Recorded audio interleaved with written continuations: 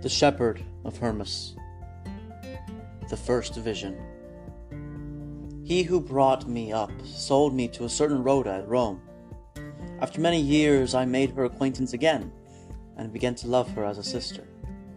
After some time I saw her bathing in the river Tiber, and gave her my hand and helped her out of the river. When I saw her beauty, I reflected in my heart and said, I should be happy if I had a wife of such beauty and character. This was my only thought, and no other, no, not one. After some time, while I was going to Cumae, and glorifying the creation of God, for its greatness and splendor and might, as I walked along, I became sleepy, and a spirit seized me and took me away through a certain pathless district, through which a man could not walk, but the ground was precipitous and broken up by the streams of water. So I crossed that river, and came to the level ground and knelt down and began to pray to the Lord and to confess my sins. Now while I was praying, the heaven was opened, and I saw that woman whom I had desired greeting me out of the heaven and saying, Hail, Hermas! I looked at her and said to her, Lady, what are you doing here? And she answered me, I was taken up to accuse you of your sins before the Lord. I said to her, Are you now accusing me? No, she said, but listen to the words which I am going to say to you. God who dwells in heaven and created that which is out of that which is not, and increased and multiplied it for the sake of his holy church, is angry with you because you sinned against me. I answered and said to her, Did I sin against you? In what place or when did I speak an evil word to you? Did I not always look on you as a goddess? Did I not always respect you as a sister? Why do you charge me falsely, lady, with these wicked and impure things? She laughed and said to me, The desire of wickedness came up in your heart. Or do you not think that it is an evil deed for a righteous man if an evil desire come up in his heart? Yes, it is a sin, said she, and a great one. For the righteous man has righteous designs. So long then as his designs are righteous, his repute stands fixed in heaven, and he finds the Lord ready to assist him in all his doings. But they who have evil designs in their hearts bring upon themselves death and captivity, especially those who obtain this world for themselves and glory in their wealth, and do not lay hold of the good things which are to come. Their hearts will repent, yet have they no hope, but they have abandoned themselves and their life.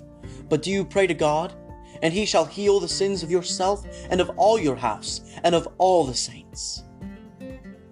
After she had spoken these words, the heavens were shut, and I was all shuddering and in grief, and I began to say in myself, If this sin is recorded against me, how shall I be saved? Or how shall I propitiate God for my completed sins? Or with what words shall I beseech the Lord to be forgiving unto me?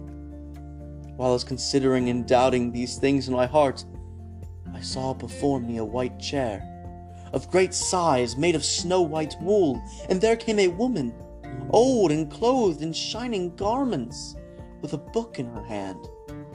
And she sat down alone and greeted me. Hail, Hermas! And I, in my grief and weeping, said, Hail, lady! And she said to me, Why are you gloomy, Hermas? You who are patient and good-tempered, you're always laughing. Why are you so downcast in appearance and not merry?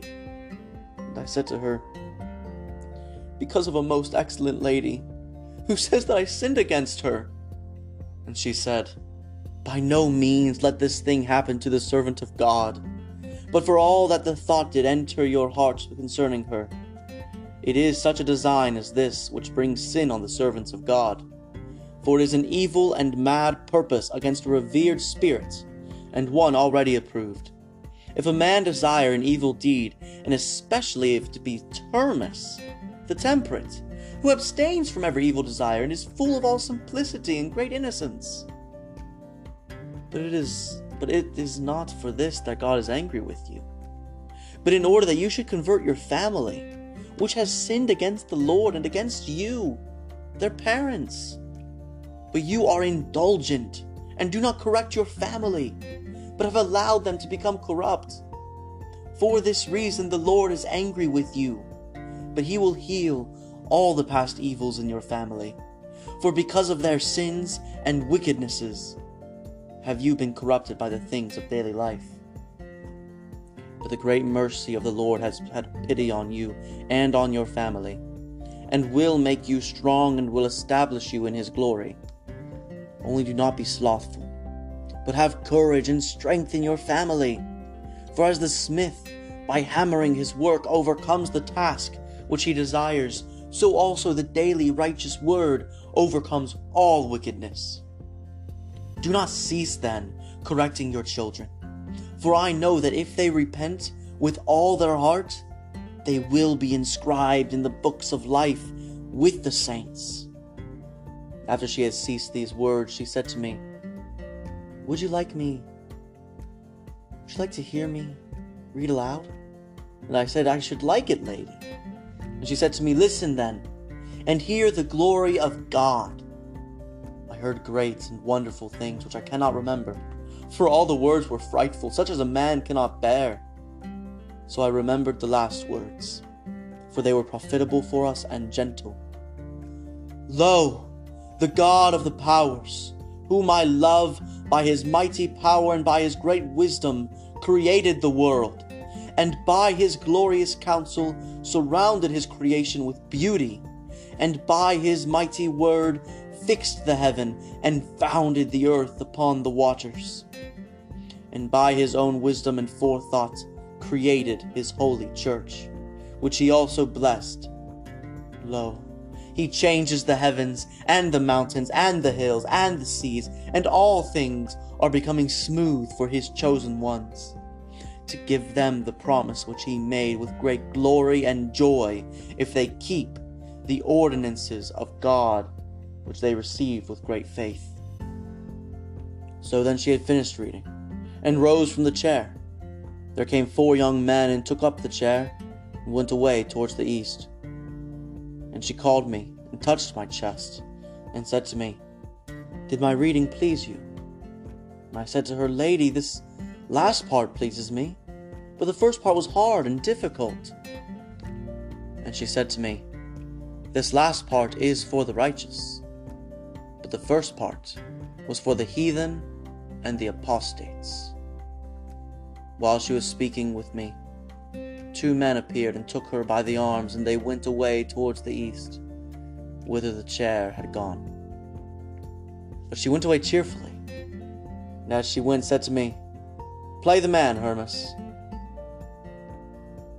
Thus ends the reading.